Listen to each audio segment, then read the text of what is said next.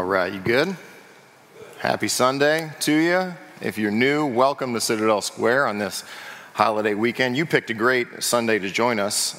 We are going to see the destruction of everything mankind holds dear in Revelation chapter 18. So if you got a Bible, go ahead and grab it. There should be a Bible around you somewhere in the pews, a black one. Turn all the way to your right. And I was going to call this message the destruction of the happiest place on earth, but I thought, I don't know if that'd be a good one. Revelation chapter 18. We are I said this last week, we are in the minutes before Christ's return. Aren't you ready for Revelation 19? Whew, man. God makes you wait a long time, doesn't he? Now, 19 chapters. We've been waiting for Jesus to open the heavens and come down. Last week we looked at Revelation chapter 17. We're in another biographical section of the book of Revelation where we're looking at the kingdom of the Antichrist. And last week the kingdom of the Antichrist was described in the first 3.5 years as being the center of false religion, the image of the kingdom of the Antichrist was in this image of a prostitute seated on a beast.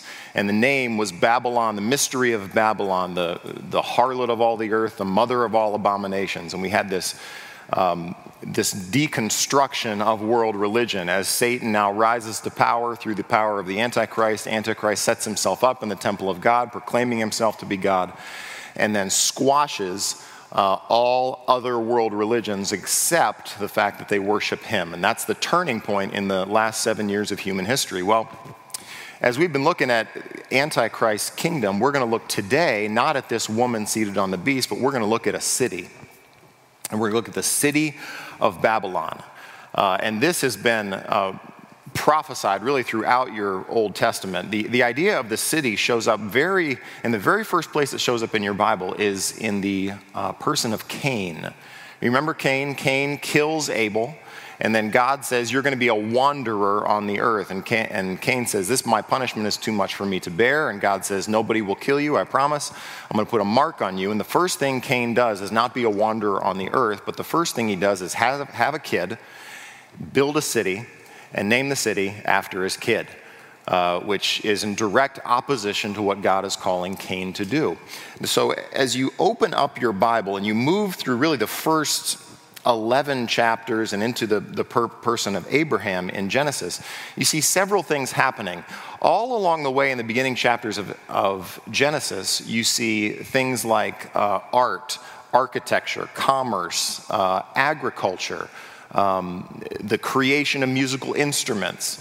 The arts are all on the increase. Mankind and his creativity is creating all of this world without God. But at the same time, as you watch arts and industry and commerce and agriculture and the arts and music and beauty on the increase, you watch the morality of man continue to drop all the way through. So as you move through the beginning of your Bible, when it comes to God's people, you have a contrast between God's people who are walking with him as sojourners, and then you have the contrast between not God's people, I don't know, what do you call them? Non-God's people. Write that down. That's good. And what they do without God is begin to build the city.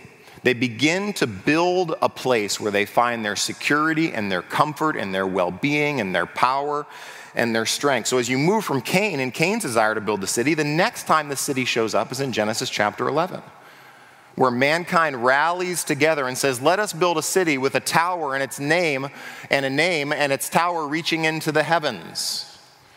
And you know at that point, God comes down and he disperses mankind all over the earth. The next time the city shows up is with Abraham and Lot. Lot pitches his tents and moves toward a city called what? Sodom and Gomorrah. And we see what happens to that city. And this theme of the city continues throughout your Bible. The next time you see a city is in Abraham's life, where Abraham builds and buys a grave plot to bury his wife. And he buys it from the leaders of a city. It's the only piece of property that Abraham has when he dies. Well, the beginning themes of the city show up in the book of Genesis. The ending theme of the city, raised up in its opposition against God, shows up here in Revelation chapter 18. So this is a city that during the last 3.5 years of time on earth will be the most luxurious, economically prosperous, and profitable place on the earth. It will be the height of everything mankind desires. It's, in a sense, it's an Eden without God, under the authority of Satan himself and the Antichrist. And what you're going to see in Revelation chapter 18 is the complete destruction of this place that gives mankind every possible thing he wants during his time on earth. And all of it is going to be done through this commercial economic engine empowered by Satan himself. That's Revelation chapter 18. So you're going to see some very important themes for us that we are going to take away from a chapter like this, as I'll get to sort of at the end. But let's jump in because we got a lot of verses to get through here. Let's pray, ask God for his grace, and see what he would teach us here from this text. Father in heaven, we thank you for the gathered church here, where we get a chance to pray and to sing and to speak the truth of God, to encourage our hearts. And Father, as we come in here this morning, I pray for great illumination to this text, that the minds and hearts of the people in this room would see things about themselves and about you that perhaps they've never seen before. That for those who come in and are wrestling with the themes of this text, that you would give them great confidence and courage through the person and work of Jesus, that we as a church would live life during our time on this earth and in this world in faith. That you would give us eyes of faith to understand the jobs and the callings and the places you've called us, and that you would disentangle our hearts from the world system. Would you help us to live with eyes full of faith and hope and confidence that you have not left us, but one day you will bring us to yourself. So, Father, we ask all these things in the mighty name of Jesus. And the church said, amen. Revelation 18, let's go. 18 verse 1. After this, I saw another angel coming down from heaven. Now, last week, John had an interpreting angel to show and explain to him the mystery of Babylon and the prostitute. Here we have another angel coming down from heaven, having great authority, and the earth was made bright with his glory. And you've seen this contrast between light and dark in these last several chapters of the book of Revelation. You remember that darkness fell upon the throne of the beast back in Revelation chapter 16. And now you've had these angels flying in heaven proclaiming the truth about the gospel message. And this has begun all the way back in Revelation 14. And you'll see another message that's similar to those three angels that we saw in Revelation 14 here in this chapter as well. The earth is made bright with his glory. He has great authority. Verse 2, he called out with a mighty voice, "Fallen, fallen is Babylon the Great." Now, if you have a cross-reference in your Bible, you'd go back to Revelation 14:8. You see that? Revelation 14 gives you a similar testimony that happens from that second angel who's flying in heaven. 14:8 says this, I'll just read it to you, you don't need to turn. Another angel, a second, followed, saying, "Fallen, fallen is Babylon the Great, she who made all the nations drink the wine of the passion of her sexual immorality." That has been the theme. That this central location on the planet is the one through whom all economic and false teaching flows. This is the head of the viper, as it will. Now watch what this angel says. "Fallen, fallen is Babylon the Great. She has become a dwelling place for demons, a haunt for every unclean spirit, a haunt for every unclean bird, a haunt for every unclean and detestable beast." A haunt the Greek word means a prison sometimes, and it sometimes means a watchtower. So in essence, what you have here is a gathering together of everything unclean, of every demonic influence, all centered and empowered in this last one world city. And it's as if God looks down from heaven upon the thing that is going to be incredibly attractive to all humankind, to all of those who live on the earth. And God's definition of this city is going to be far different than mankind's definition of this city. The way God sees it is a coalition of demons and unclean birds and unclean beasts, all concentrated in a single location. But for mankind, it's going to be the devil's playground. It's going to give mankind every single possible thing he could want for a fulfilled life on this planet without God. Verse 3, here's the why. Why is this a concentration of evil? Why is this a place of uncleanness and demonic activity? It's in verse 3. For all the nations have drunk the wine of the passion of her sexual immorality. That this city, probably a literal city, has such international influence. That there are cities of influence throughout our world right now, the Tokyos and the New Yorks and the Washington, D.C.s. This city will dwarf them all when it comes to influence. It will be the center of the Antichrist world power and world economic commercial engine of the day. And it will influence everywhere. How will they influence? They're drunk again with the wine of the passion of her sexual immorality. And we said last week that this drinking of wine has to do with complete control. That they're under the control of this world power, this singular city that influences all of the nations all over the planet. Not only that, the kings of the earth have committed immorality with her. That those who lead throughout the nations in the world powers have now aligned themselves with this great last city.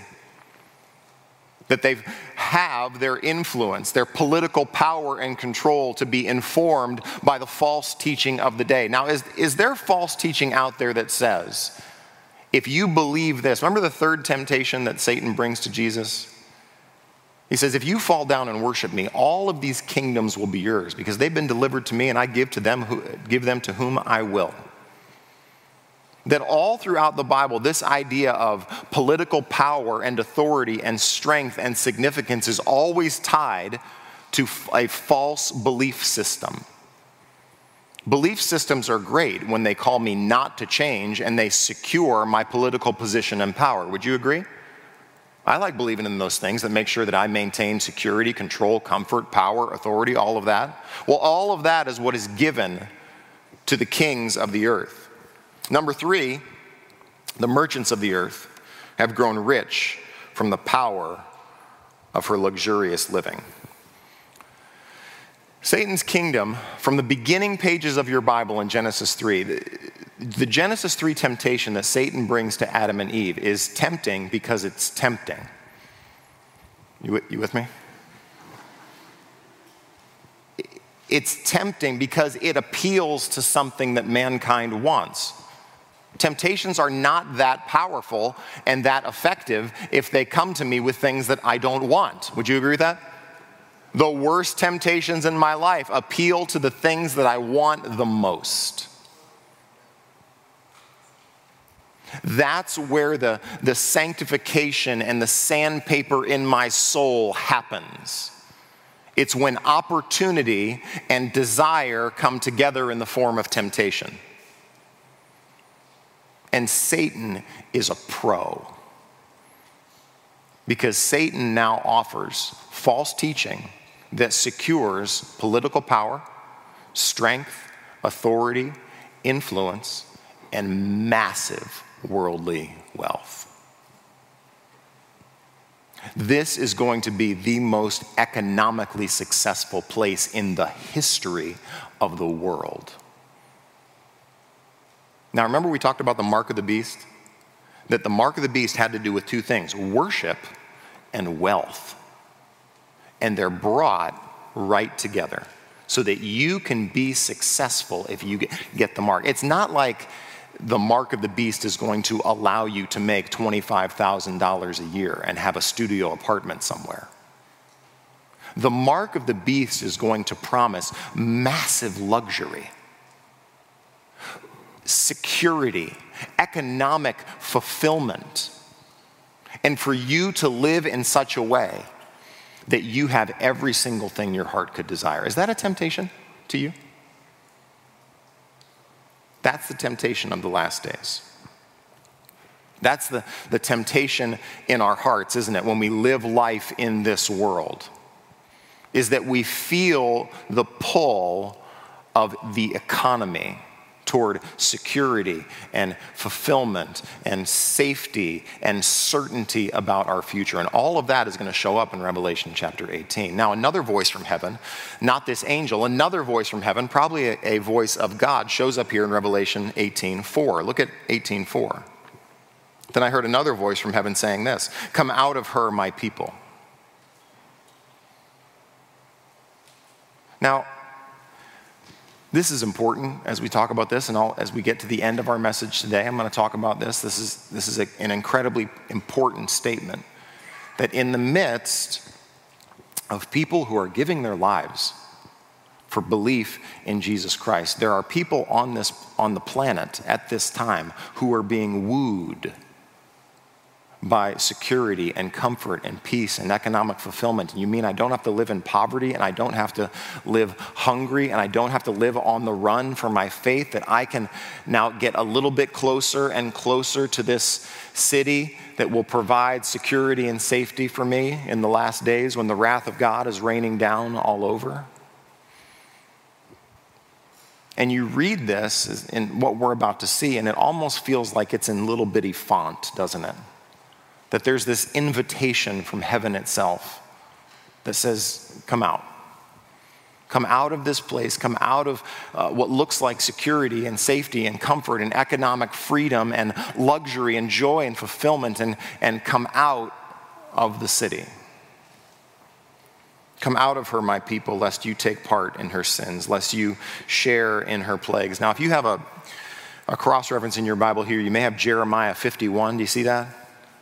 All through this passage, you're going to have Ezekiel, Isaiah, Zephaniah, Jeremiah, all of these places throughout the Bible, especially in the prophetic literature, that talk about the contrast of God's people and the kingdoms and the powers of the day. And the kingdoms and powers of the day, especially in Ezekiel, Isaiah, and Jeremiah, have themes that are going to show up here. Only they're going to be amplified much, much more greatly. That these world powers that we look back on in our archaeological digs, places like Tyre and Babylon and the Persian kingdoms and all of these sort of Wikipedia pages of history, were at one time at the height of their power and will one day be ultimately realized in this Babylonian center of the Antichrist power. And here's this invitation from heaven itself to come out of her. And in Jeremiah 51, God is speaking to his people, saying, come out of this city, come out of this place. You don't want to share in the plagues that are now going to fall upon Babylon. And the ultimate last days Babylon here show up in the plagues. Remember what the plagues were? In Revelation 16, the 7 angels who had the 7 bowls, which were the last plagues of God. That now this city is about to be turned into a parking lot. What happens here actually happened somewhat. This is somewhat of a forward-looking chapter about what has just happened in Revelation 16. Go back to 16 real quick, and the last the last bowl. Look at 16, 17. The 7th angel poured out his bowl into the air, and a loud voice came out of the temple from the throne saying, "It is done."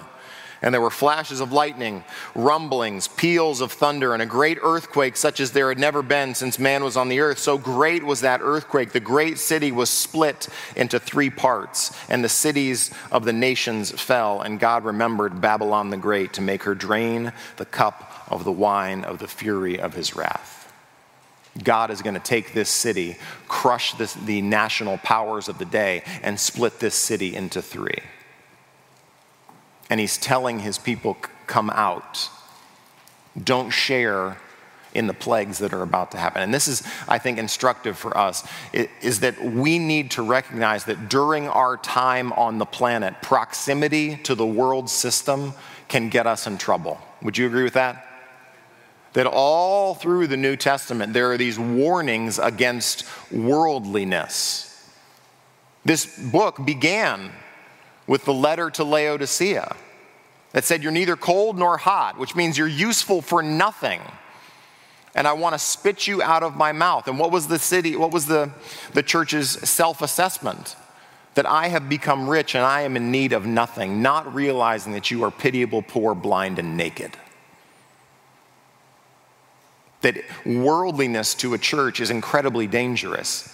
And the reason this chapter is here is to demonstrate to all of us that our alliance with the world economic system of the day will one day result in the complete destruction of what now is in total control of Satan himself.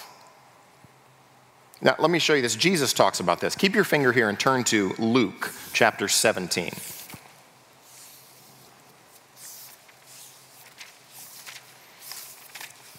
Luke chapter 17. Jesus talks about these last days in his last few chapters of the book of Luke here, when he's talking about the coming of the kingdom. Look at what he says in Luke 17:26. He talks about being rejected by his generation there that will lead to his crucifixion. In Luke 17:26 he says this, just as it was in the days of Noah, so it will be in the days of the Son of Man. They were eating and drinking and marrying and being given in marriage until the day when Noah entered the ark and the flood came and destroyed them all. What will be happening as the wrath of God is falling on humanity during the last days? People will still be getting married, going about their business, going about their economic plans and dreams and desires of all the things that they desire to do. Now, he gives you that illustration with Noah, then he takes you to Sodom and Gomorrah and he talks to you about Lot. Look at what verse 28 says. Likewise, just as it was in the days of Lot, they were eating and drinking, buying and selling, planting and building. But on the day when Lot went out from Sodom, fire and sulfur rained from heaven and destroyed them all. So will it be on the day when the Son of Man is revealed. Watch this. On that day, let the one who is in the housetop with his goods in the house not come down to take them away. Now that seems to be a weird thing for Jesus to say, doesn't it? When you see destruction falling everywhere, don't run downstairs and grab the Cuisinart. Why would he say that? Unless he recognizes the temptation that is happening to the people on earth in Revelation chapter 18. He recognizes our hearts are attracted to things on this planet. Our hearts are tied to and look to for their security and their economic strength with things in this world. And he says, so it will be in the last days. There will still be people whose hearts are drawn to what this last kingdom can provide for them. Verse 32, remember Lot's wife. Well, why does Jesus say that? Sodom and Gomorrah is destroyed by fire, and they're on their way out with Lot and his wife and his 2 daughters. And what does Lot's wife do? She stops, she pauses, she looks, and she longs for what was her security and safety and well-being. And she's destroyed, turned into a pillar of salt. Jesus says, be aware, because even in the last days, mankind's heart will be the same. Now come back to Revelation with me.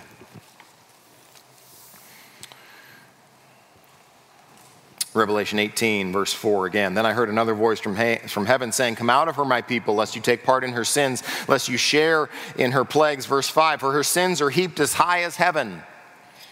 Remember what the desire of the Tower of Babel was? Let us build a city with a tower whose height reaches to the heavens. The idea of heaping is a word that's used of 2 things clinging together and touching.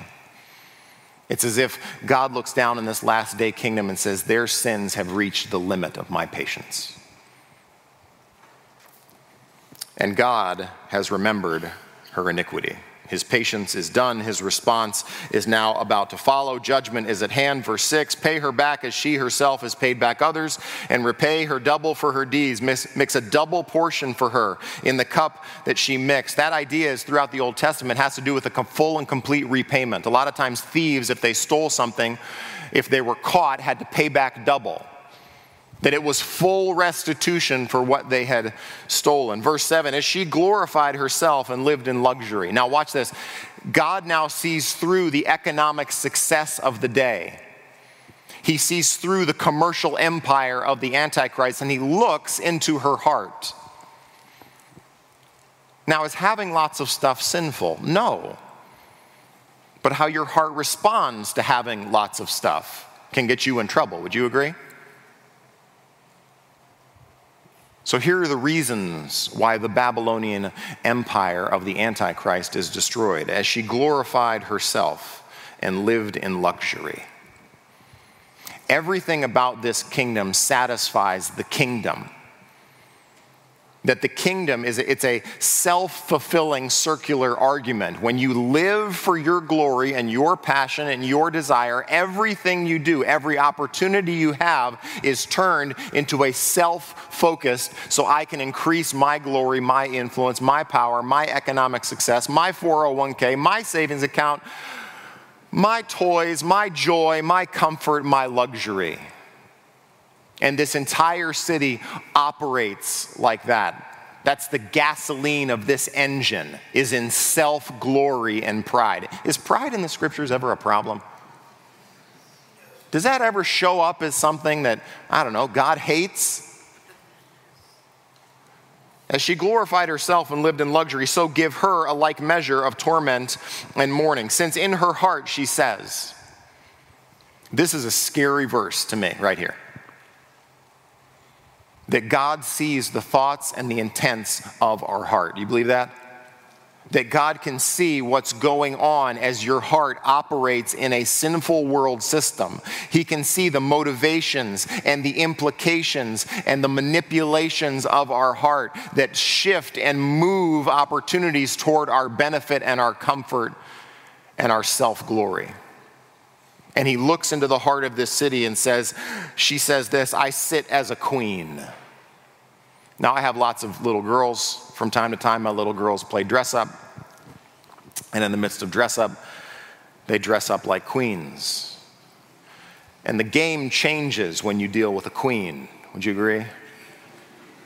Now, when you deal with a queen, you start acting differently, that now there's a power structure involved. There's royalty that you are dealing with, and now you need to do what the queen says. You know, royalty all the way through this book is either usurped or authentic.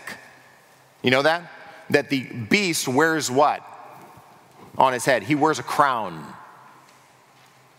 That Jesus himself returns in a royal crown. So that this idea of royalty has to do with how we see ourselves. There's not one thing greater that deceives us than being financially and commercially successful. It deceives us so much that we can start to think that we are in fact untouchable royalty.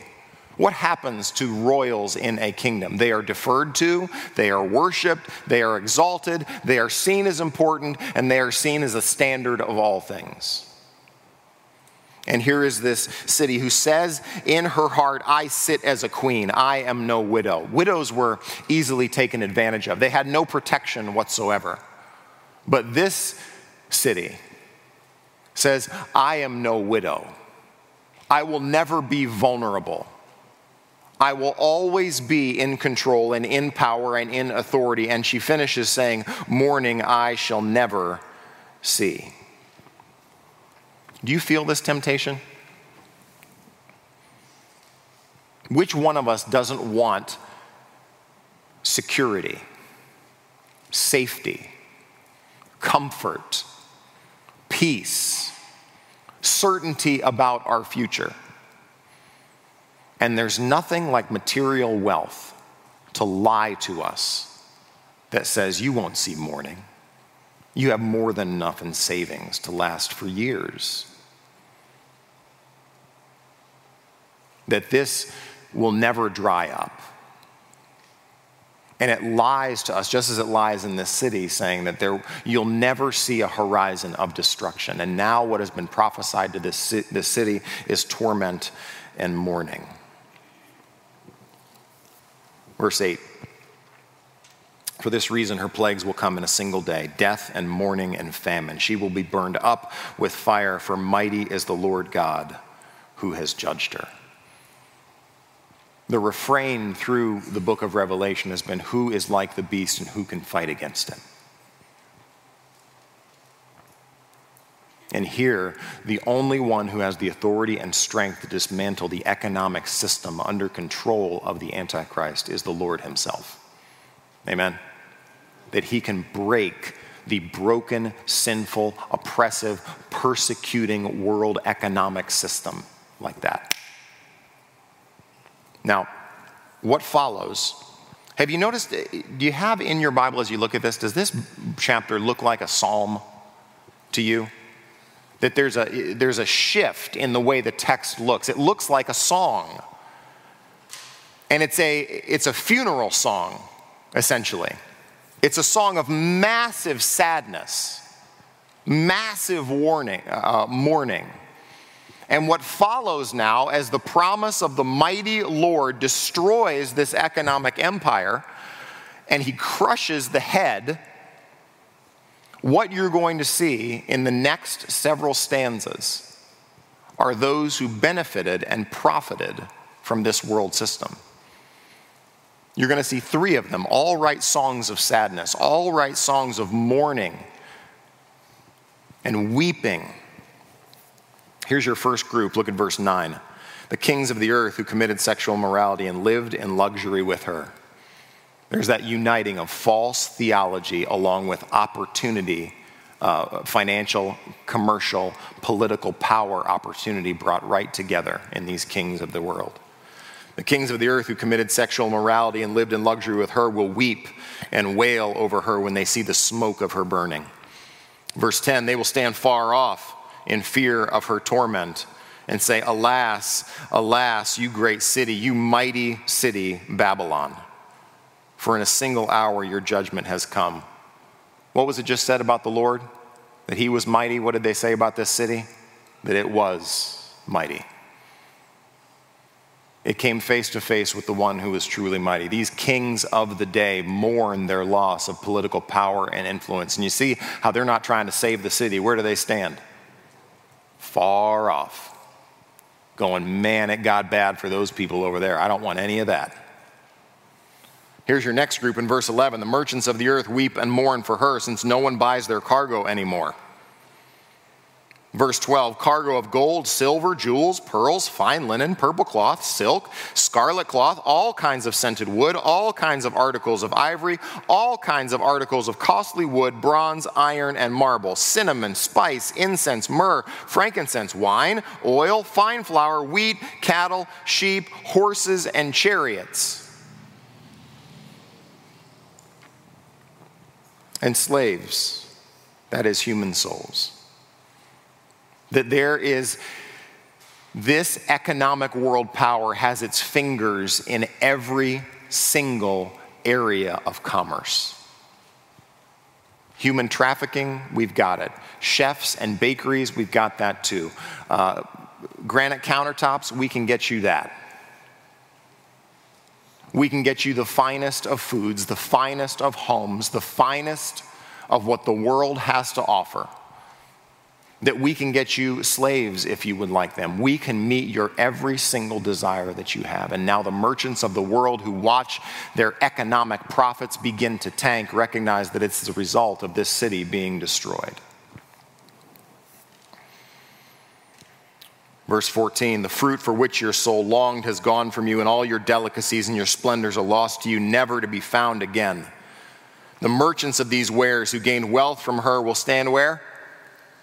Far off, in fear of her torment, weeping and mourning aloud, saying the same thing that the kings did. Alas, alas, for the great city that was clothed in fine linen, in purple and scarlet, adorned with gold, with jewels, with pearls, for in a single hour all this wealth has been laid waste.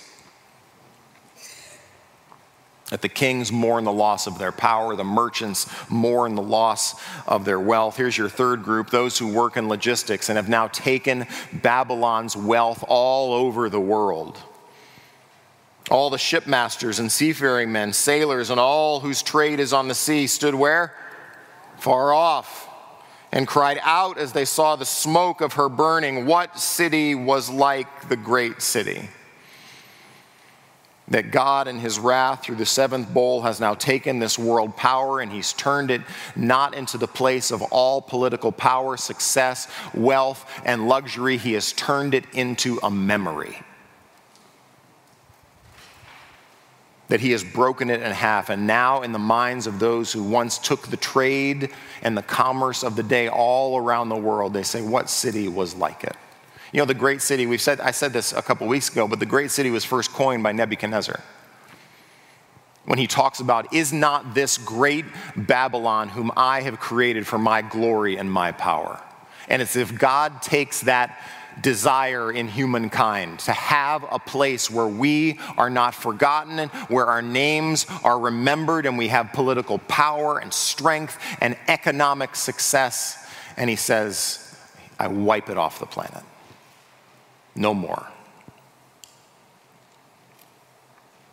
Verse 19, and they threw dust on their heads, a sign of mourning and regret and sadness as they wept and they mourned, crying out, alas, alas for the great city, where all who had ships at sea grew rich by her wealth, for in a single hour she had been laid waste. Do you see this? Have you seen the repetition of a phrase, single?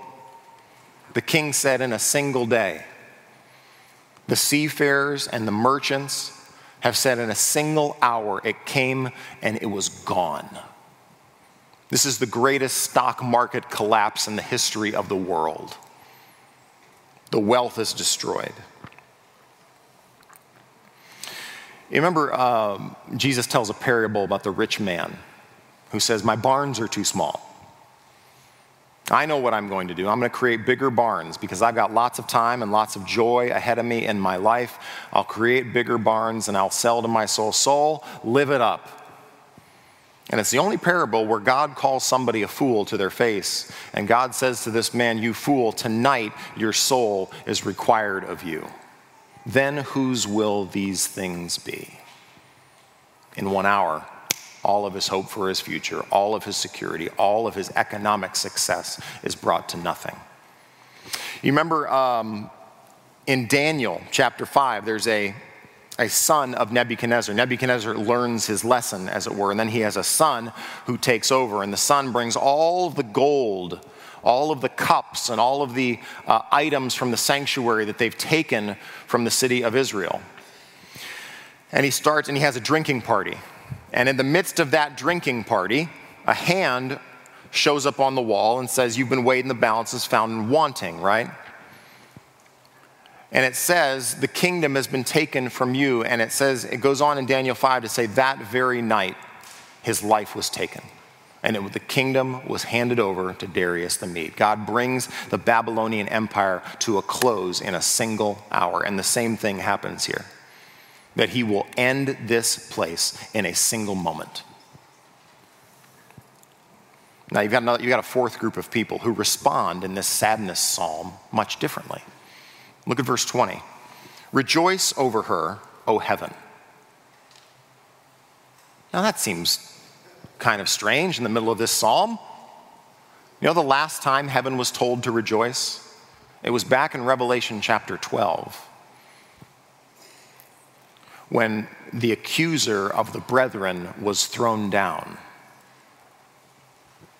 And it was commanded in Revelation 12, rejoice, O heavens, but woe to you, O earth, because the devil has come down in great fury. So we rejoice that heaven has been cleansed from the accuser's influence, and now heaven rejoices that his world power and his domination and his economic success has been brought to nothing. Rejoice over her, O heaven, and you saints and apostles and prophets, those who have been God's people throughout the Old Testament and New Testament ages, for God has given judgment for you against her. God has vindicated those who have put their faith in him and not the world powers of the day. And that the judgment of this world power is also the affirmation and the vindication of his people who've trusted him.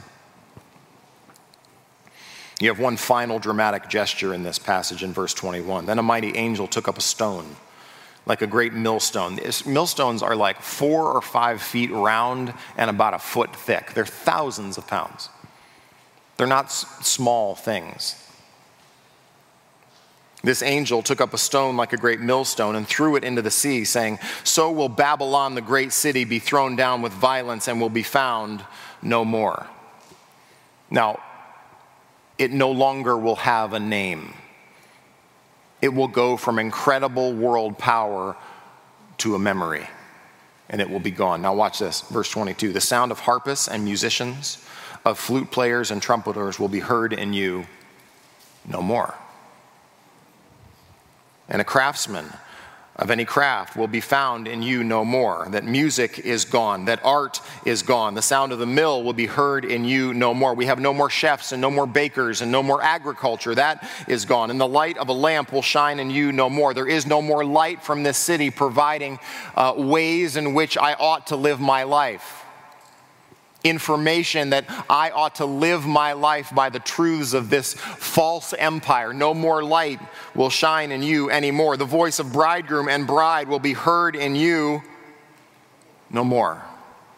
The most intimate relationships that we can have on this planet, no more will they be found in this place. This is a precursor to what ultimately will be the horrors of hell. That in hell there is weeping and gnashing of teeth. There is no intimacy, there is no light, there is no joy, there's no peace, there's no comfort whatsoever. There's no art or music or beauty. It is all wiped out, it is all removed, that mankind who refuses to bow the knee to God, refuses to listen to the words and the appeal and the invitation of come out of her, of repent and give God glory, mankind will refuse and will face now an eternity of darkness and pain and horror. Here's why. For your merchants were the great ones of the earth. They had a position. They had wealth. They had authority. They had influence. And all the nations were deceived by your sorcery. They had international acclaim and approval because of the message of false theology that had been propagated by demons and the false prophet and the preaching of the day that says, worship the Antichrist. Verse 24, "And in her was found the blood of prophets and of saints and of all who had been slain on the earth." For those who follow God in these last days, this will be a kingdom of torment and persecution and oppression. For those who follow the Antichrist and the beast of these last days, they will gain their heart's desire, every earthly blessing they will finally have, and then they ultimately will be exposed and destroyed. That's a dark chapter, isn't it? So, this chapter shows us some things about ourselves that I think it's important that we take note of. One, it's that economic success blinds us. Material wealth has a tendency to cause us to not see our days appropriately, to presume that because we are financially successful and wealthy and secure, that it will always be that way because of what we have. That it causes us to see ourselves as royalty, when in reality, like the church at Laodicea, we are pitiful, poor, blind, and naked. So it blinds us to the true reality of who we are before the Lord God, the maker of heaven and earth. Number two, it deceives us. This chapter, if you were to summarize it, is all about sadness. But it's all about sadness over the wrong things, isn't it? Everybody is sad that they've lost their hope Everybody's sad that they've lost their profit. Everybody's sad that they've lost their business. Nobody is sad for sin. Nobody is sad that they've crossed God himself. Nobody is sad about the oppression and the persecution and the manipulation and the false theology of the day that allows them to live the life of luxury that they so want and desire. So not only are we blinded about ourselves, we're blinded about the economics around us in the day.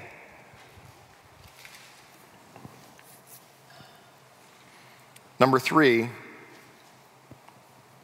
I think it's clear that worldliness weakens the church. Wouldn't you agree? That this is all around the New Testament. This is 1 John 2. Don't love the world or the things in the world. If anyone loves the world, the love of the Father is not in him. For all that is in the world, the desires of the flesh and the desires of the eyes and the pride of life is not from the Father, but is from the world. And the world is passing away along with its desires, but whoever does the will of God abides forever. Paul in 2 Timothy says, Demas, in love with this present world, has deserted me and gone to Thessalonica. James says that religion that is pure and undefiled before God the Father is this, to visit orphans and widows in their affliction, and to keep oneself unstained by the world. So the question when I read Revelation chapter 18, this is the thing that I've been meditating on all week, is over the last 6 months, if I think about my life, how much have I been investing in things that bring me safety and security and comfort in the world, and not things that stoke my heart for heaven? Isn't that the question? That we look at the end of all of what the world and where the world is headed under the control of Satan himself, and we would miss the point of this chapter if we did not begin to examine in our own hearts where we really find our safety and our security, where we really find our identity and our hope and our comfort. Because this chapter is here to tell you that you will not find it on the earth. I don't care how successful and how economically fulfilled you are, no matter how much money is in the bank or how much you are able to live for your comfort and your luxury and the joy of what you can purchase with money, it will not fulfill you, because this place is not your home.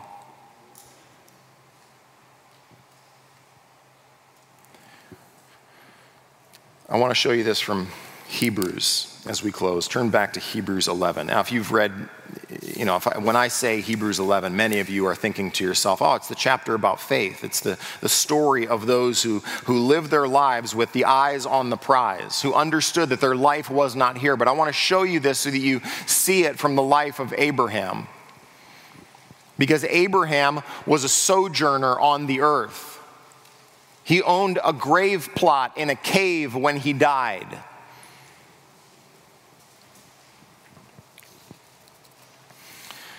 The thing that makes me nervous, I don't care how much money you have. I care this much about how much money you have. I care about whether or not your heart is invested in this world. Whether as you make decisions about your life and about your plans and about your future, that you would secretly or deceptively begin to buy the lie that you are who you are because of what you have. And there's really only 2 ways for you to discover the temptation to greed in your heart. This chapter makes it very, very clear that one important way that you discover greed in your heart is because of loss. Is that when you lose the thing on this planet that has been your hope, you are devastated. And the other way you can begin to go to war with greed in your heart and actually see that your heart is too tied to things here on this planet is through generosity. It's when you begin to make financial decisions to invest in what Jesus calls don't store up your treasures on earth, but store them up in heaven, where moth nor rust destroy, right? And thieves don't break in and steal. It's where you're investing, because where your money is, there your what is? Your heart. There your heart is.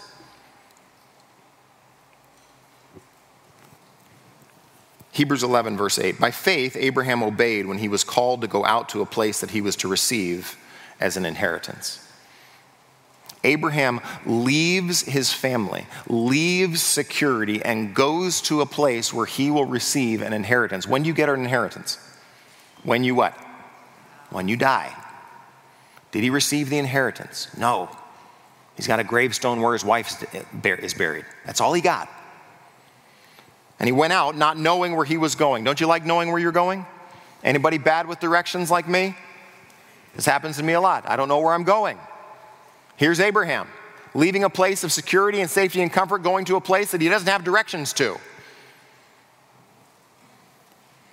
By faith, he went to live in the land of promise, as in a foreign land, living in tents with Isaac and Jacob, heirs with him of the same promise. Let me make a church point. You need to gather with the body of Christ to be reminded that there are other people on this planet whose hope is not this planet. You need to be reminded that what Jesus has done for you guarantees an inheritance in heaven that is imperishable and undefiled, and you need other people reminding you of that. And here's Abraham with Isaac and Jacob, who are looking forward to God being faithful to his promise. Verse 10, for he was looking forward to the city that has foundations, whose designer and builder is God. And he talks about Sarah, and then pick it up in verse 13. These all died in what? Verse 13, they all died in faith, not having received the things promised, but having seen them and greeted them from afar, and having acknowledged that they were strangers and exiles on earth. They did not say, I am a queen. I will never see mourning. I will never see widowhood. My life is secure forever and always. The people of faith always see themselves differently than the people of the flesh. They understand that they are passing through. They understand what Psalm 73 says. On earth, God is nothing that I desire. Is that happening in your Christian life? The longer you walk with Jesus, are your heart stoked for seeing him and being with him and finding your hope and security in what only he has done for you? That's what a life of faith does. A life of faith creates not just ideological distance from the world, but there are some places Christians ought not be, that we ought to be distinct and unique from what is happening in the world. And I recognize this in my own heart, that I would like there to be more safety, security, and fulfillment on the planet rather than safety, security, and fulfillment in Jesus. And here's Abraham living this out. Verse 14, for people who speak thus make it clear that they are seeking a homeland. What comes out of our mouths as Christians? Is the tenor and the tone of our conversations with each other, my hope is not here, my hope is there. My joy and fulfillment is not here and in the next home or the next thing I buy or the next season of my career and vocation, but that my homeland is not here. I'm not from around here and I'm not staying here. I am going somewhere that is home. If nothing else, the invitation in Revelation chapter 18 to come out of her, my people, is an invitation for you and for me to come home. How many of you grew up in a home that didn't have a lot of money, but it was home? You remember that? It had nothing to do with money. I mean, money's nice. Don't get me wrong. I got 6 babies to feed. We need some money. But our house and our home is different, right? That what happens in this invitation in Revelation chapter 18 to you and to me who have this tendency to find our hope and our fulfillment through the things that we have and the money we make and the future that we think we're going to secure is really this invitation to come home. to come into the one relationship that can give me identity and purpose and fulfillment and a sweetness and a depth of knowing my Heavenly Father because of what Jesus has done. So this chapter exposes us, but it also invites us to come home. If they had been thinking of that land which way they had gone out, they would have opportunity to return. But as it is, they desire a better country. Amen? That there's a better country, a better place than here for you and me. That is a heavenly one. Therefore, God is not ashamed to be called their God, for he has prepared for them a city. You got a cross-reference in that last verse? John 14. I'm going to call our band up. We're going to close here in a minute, but there's one cross-reference at the end there. For he's prepared for them a city. It's John 14. John 14 reads like this. It's Jesus' last words to his disciples. And he says, "Let not your hearts be troubled. Believe in God, believe also in me. In my Father's house are many rooms.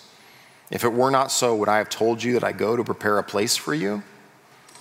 And if I go and prepare a place for you, I will come again, and I will take you to myself, that where I am, you may be also." This is the great promise of a life with Jesus. That for those of us who put our faith in Jesus Christ, to forgive our sins and for Jesus to be the one way and truth and life to bring us one day to the Father is the promise that we live under, that Jesus will one day bring us home. And in the midst of the wrath of God falling in Revelation chapter 18, the invitation that I would say to you is what Jesus invites you to here, is to come out of all of these places that characterize a sinful world characterized by the control of Satan, where you would find your security and your safety and comfort and economic fulfillment, and that you would come home to an intimate relationship with God through Jesus Christ. Father, we need to be reminded of how often our hearts are tied to life in this world. Father, as we think and struggle through the ways in which our economics and the decisions that we make speak to our hearts that so often are deceived with thinking that our identity and our hope and our future are somehow here, would you disentangle our hearts from that deception? Would we be people of generosity who are ready and willing to share the things that you've put in our hands because we have a far better promise of a hope and a life with you? Father, would our hearts not be too invested here? And would we live in light of the day where we get to see you face to face and that we would come home? It's in Jesus' name we pray. Amen.